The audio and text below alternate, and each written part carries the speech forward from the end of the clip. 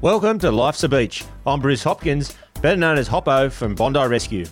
Each week I'll be sharing some stories, the good, the bad, and everything in between.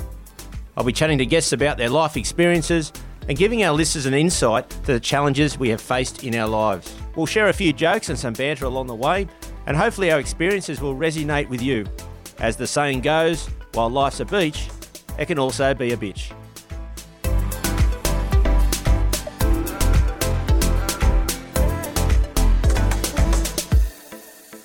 Hey everyone, this week on Life's a Beach, I chat to former Home and Away and Bondi Rescue star Ryan Whippet Clark. Then later on, for the first time, lifeguard Tommy joins me in the shack for beach banter, and I go to the mailbag to answer questions from the fans. Now let's have a listen to my chat with Whippet.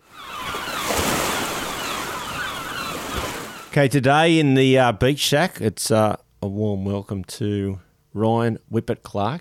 How are you, mate? Good, Bruce. How are you? Yeah, mate, going well. I thought, thinking back to the younger years when I was working as a lifeguard, and then I saw, I turned up and I was doing a little bit of coaching with Barry Rogers, and Mum was there, and suddenly Mum was saying, the young Ryan's there, learning to swim, and at the same time they were saying, oh, yeah, but he's on Home and Away.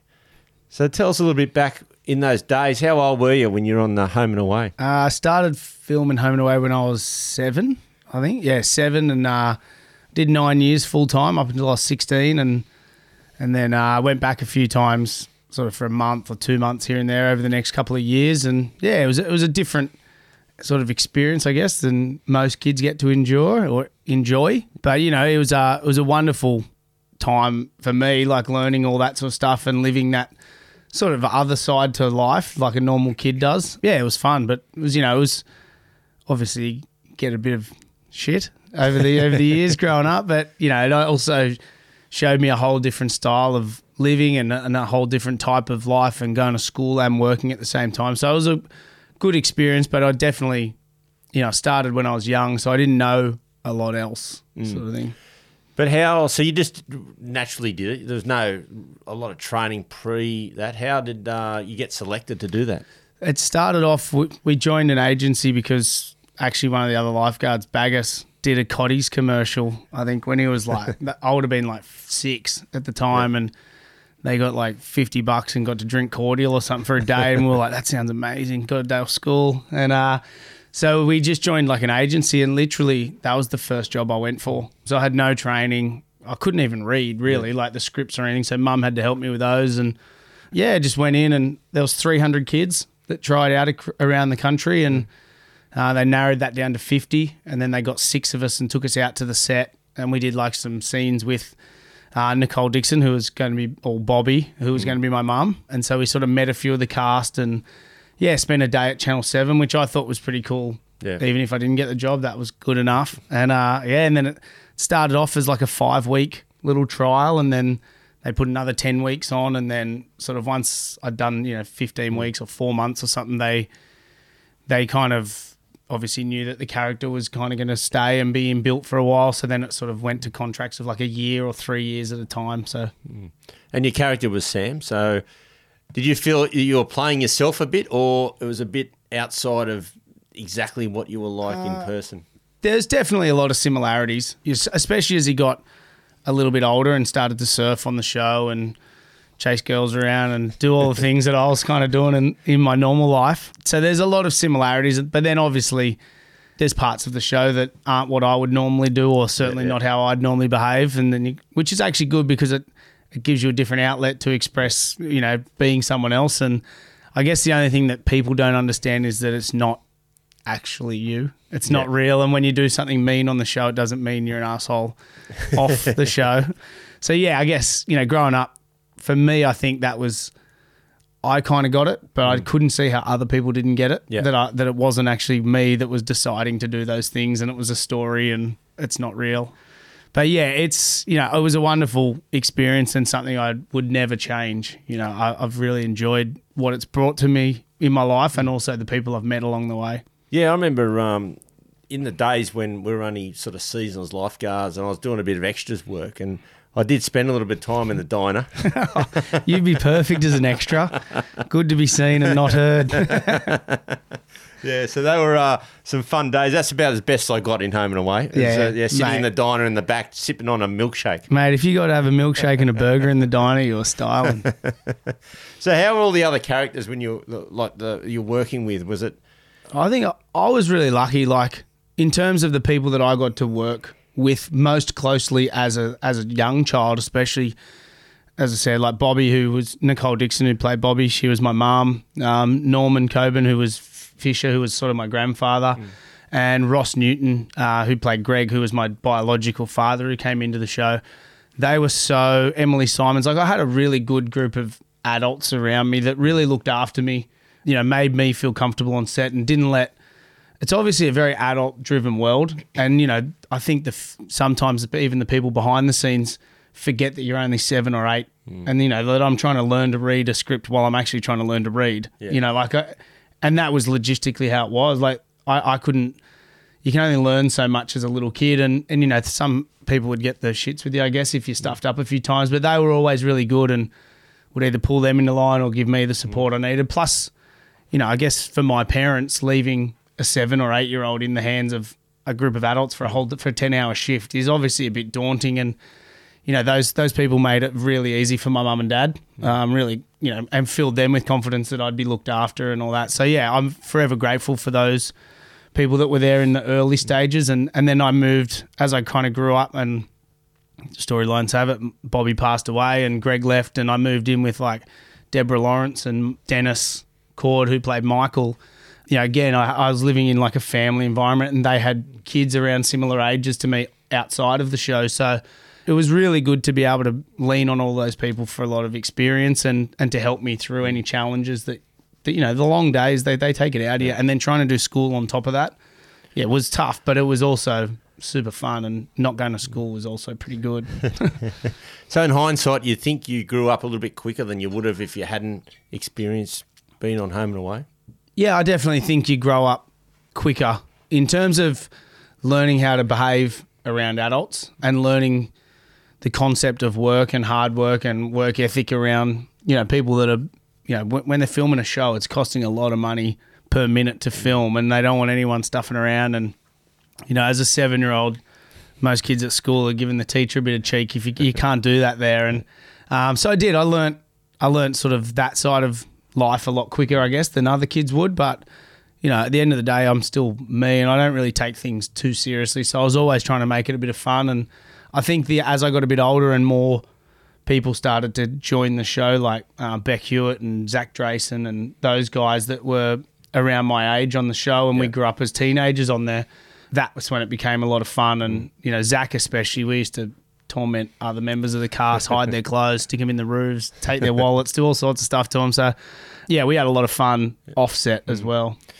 So, you know, like as growing up around Bronte and that, everyone bags everyone and gets bagged. And so when that, you know, you started to get a little bit of fame there, how was that, dealing with that growing up into like from 7 into teenage years where you would have copped a fair bit? Yeah, it was, I guess, like growing up down in Bronte, as you know, like my older brother and that, they, you know, as a kid, you get beaten up, you get tied to poles, you get, you know, sent to the shop, you do all these things, which is just sort of normal grommet abuse, which I never saw that I should be exempt from that because I was doing something different or anything like that. So the boys on one hand were, you know, they gave it to me probably a little bit more than some of the other kids for that reason, that I was on Home and Away and to pull me back into line. But at the end of the day, they were also very supportive of me. And if anyone else from outside of Bronte ever gave me any trouble, that you know, they were there first at your defence. So, yeah, I mean, you cop that stuff growing up. Down the beach, every beach in Australia that I know of has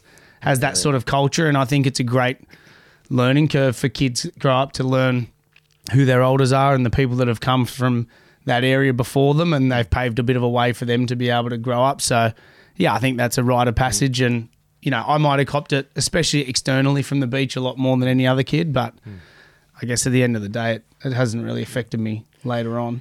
Do you think you missed out on anything from not going to school week on week, you know, and hanging out with your mates on that side of things? Yeah, maybe a little bit. Like, I guess, yeah, you miss out. You don't go to school. You know, I was going to school 1 day a week at best for a while there. And, you know, you do miss out on a lot of that youth interaction. But on the other hand, like my mum and dad were very conscious of that. And I had an older brother and an older sister. So there was always a lot of people at our house. And on the weekends, I'd just be at the beach for 10 hours a day hanging out with the boys and, you know, getting up to mischief and surfing and doing all the fun stuff that most kids do anyway. So for me, it wasn't like you know, you miss the odd carnival or the odd school formal or whatever. But, you know, for me, I didn't find it, you know, that much of a deterrent. I certainly wouldn't change what I got to experience just to have a bit more time at school with other kids. And then from there, you sort of finished off school, and then what did you do from there? Mate, I finished high school, and because I'd been working sort of for 9 years, I finished up sort of just as I was finishing school. I just wanted to have a bit of a break for a while, so I just travelled a bit and surfed and sort of didn't do that much, which was awesome for a year or two. Just as I did the odd job here and there. My dad's a builder, so if I ever needed a bit of money, I'd just go labouring for a couple of weeks. But I never really wanted to lock in a full career path straight away. I did a few other acting jobs, some movies and stuff like that, and and some ads. And I just wanted to sort of relax and enjoy myself. And then Mum sort of woke me up one morning and saw a thing on the news for a diploma in sports management surfing studies related around the surf industry, and said, I think you should apply for this, blah, blah. And it was on the Gold Coast, so that was my next move. I moved up to the Goldie and spent a year up there getting a diploma in sports management at Bond University in Tweed. And, yeah, that was an awesome year. And it turns out that while I was there, I would meet a girl, and 17 years later we worked out. We're still together with 3 kids. So, yeah, it was a good move. Yeah, and then what made you then want to be a lifeguard? I know you had you're great water skills and you're perfect for that side of things, but, you know, to be a professional lifeguard. Like growing up at Bronny, obviously I knew all the boys like yourself, Kerbox, you know, a lot of the older guys, Azza Graham, and all the guys that were lifeguards when I was growing up. I always looked up to everyone just for their water skills. And the fact that, you know, I did a lot of rescues when I was surfing as a kid. And so I always liked that feeling of being able to help people and sort of keep the area safe, if that makes sense. And, I also spent so much time down the beach. I remember Kerbox said to me one day, he said, mate, you are down the beach like 8 to 10 hours a day. You might as well be getting paid for it. Yeah. And I was kind of like, actually, that's not a bad idea. And that's when the idea kind of came in. And obviously then a spot came up that summer when I was finishing up on the Gold Coast and knew I was going to be moving home. I jumped at the chance and, tried out and luckily passed the fitness test, and maybe who I knew got me a gig. I think I nearly got you in that fitness test, didn't I? Maybe only a couple of 100 metres behind back then. Yeah, mate. It's and then from there, you know, you've come on and you've learned a lot as a lifeguard. And before you started as a lifeguard, or even in that first year, did you imagine what we actually did as a lifeguard? Even though you came down the beach every day, you still don't really, I found, understand what goes on unless you're working there. Absolutely. I mean, as you know, growing up, as I said, we did a lot of rescues of people that were in rips after hours or help the boys out, whatever. I remember we went through one pretty bad experience when I was about 15, 16, and Mouse, who's one of the lifeguards now, and another mate rescued some Tongans off the point at Bronny there, and one passed away, and that was pretty confronting to see all that unfold as like a 15, 16-year-old. And I remember when I started on the job, I thought, you know, like those things are going to happen, but you don't realise how much else is involved in being a lifeguard until you actually get there and turn up on day one, and you're expected to do all these things, from move people to move signs, put the flags up, move the flags when conditions change, always kind of trying to be one step ahead of what the ocean's going to do, which is hard because it's so unpredictable. But yeah, you quickly learn. And you know, back when I started, you know, there was, you know, Corey Adams and a lot of guys at Box, as I said, and yourself on the beach that had a lot of experience. So it was quite easy to kind of sit there like a little sponge and soak up as much as I could, while also being quite a smart ass in the tower and giving back a bit of cheek. But it was a really good environment to learn at that time, and I think I picked it up pretty quick. And obviously, you know, I'd surfed my whole life and done a lot of paddling and swimming, and I was always confident in my ocean ability. If something went down in the ocean, I always knew that I had the skills to save someone or back the boys up or do that, but it was the stuff on land that you've got to learn how to manage people and manage a whole beach and first aids and resuscitations, all that sort of stuff that really is what opens your eyes up to being a lifeguard. Yeah, 100%. It's something that takes a long time to learn, but you've been there a fair few years now. I have 17 years, 17 summers I've done. So, yeah, that makes me sound a bit old. And how many have you done?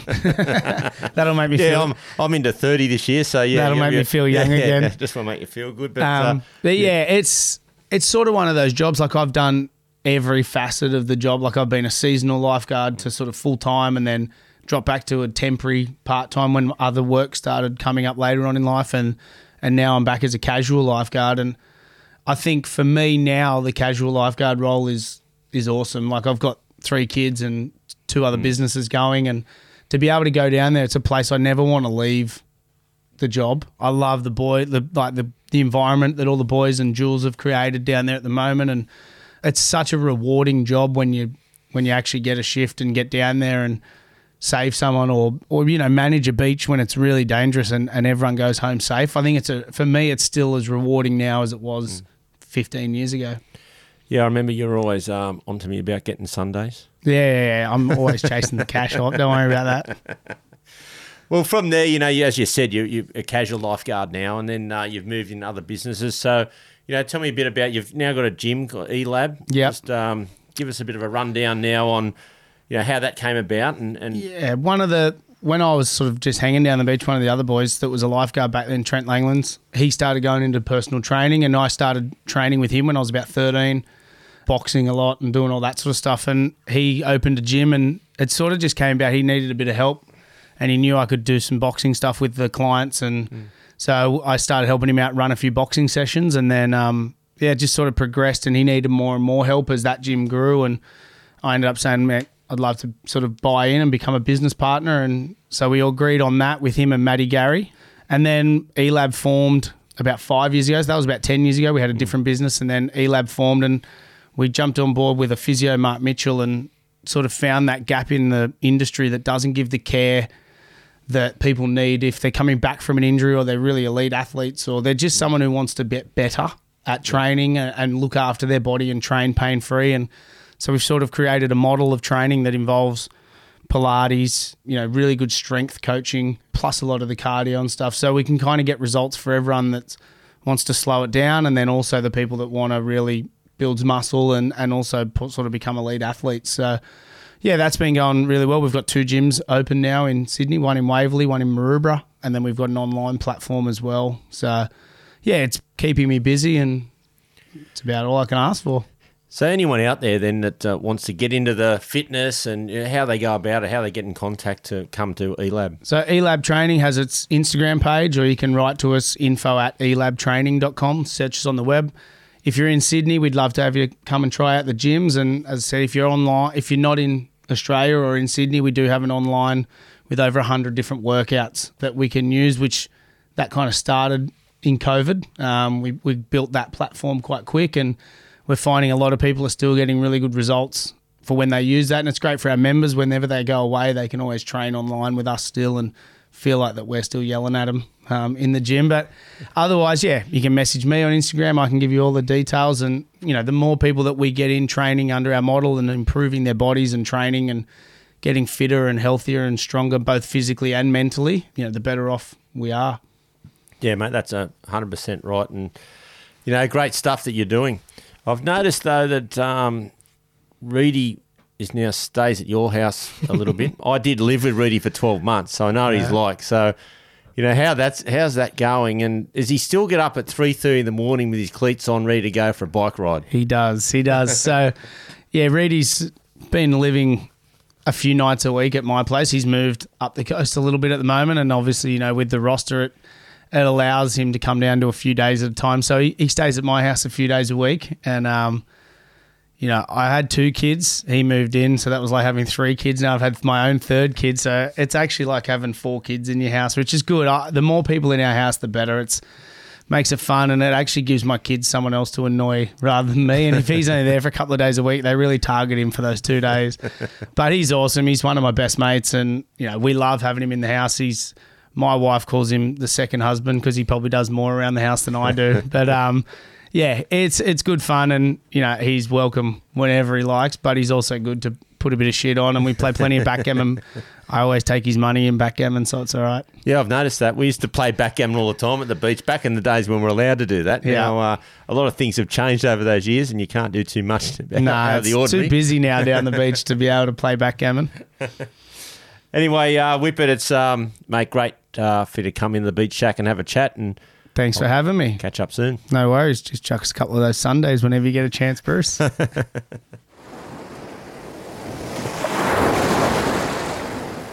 What a great chat that was with Whippet. Get an insight on growing up on home and away and being a Bondi Rescue lifeguard. Now we'll hear from lifeguard Tommy with Beach Banter. G'day, Tommy, mate. Welcome into the beach shack. Thanks, Hoppo. Good to be here as always.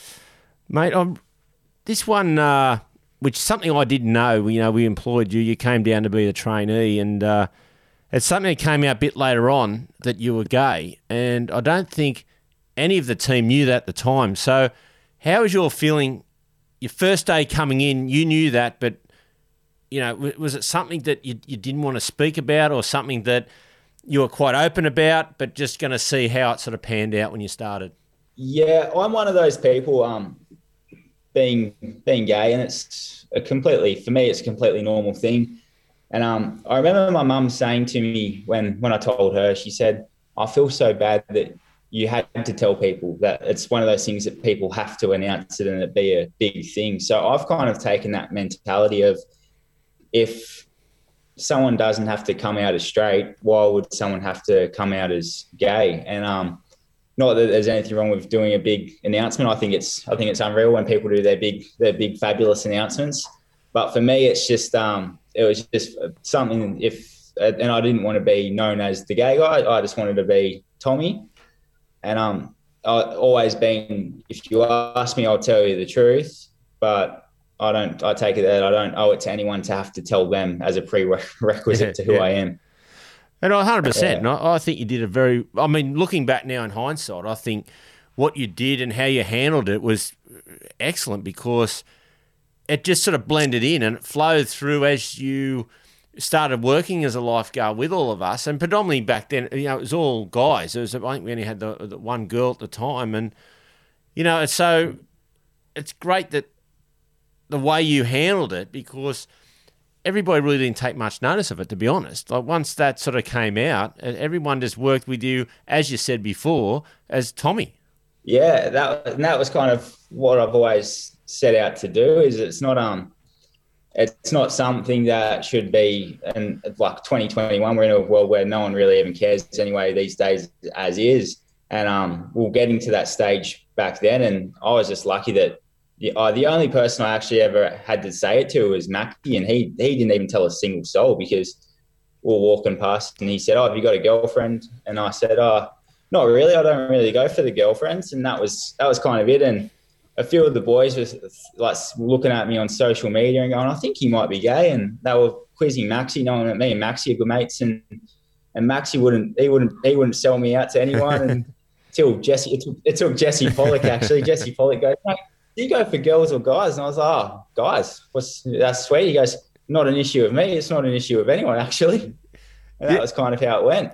Yeah, it just sort of blended in, didn't it? And I just sort of heard on the grapevine as well, and I thought, oh, well, that's fair enough. Whether you go or not, how we look at it being a lifeguard is how you perform on the beach rescuing people. It doesn't matter whether you're, what type of person or what you're into. It's you're part of the team, and I think that really worked well. And anyone out there listening, I think how Tommy handled the situation with all of us, and it can be tough down there with a bunch of guys, the way we are. There's a lot of banter, a lot of bagging down there in the tower, which is all fun and everything. But, when it gets a bit personal, it can be, a bit touch and go. And I think everyone respected you in your position, and I think it worked out quite well. Yeah, I can honestly say there was never one moment where I felt like I was on the outer or had any issues with anyone. And it was probably definitely the best work environment I've had for personal matters, and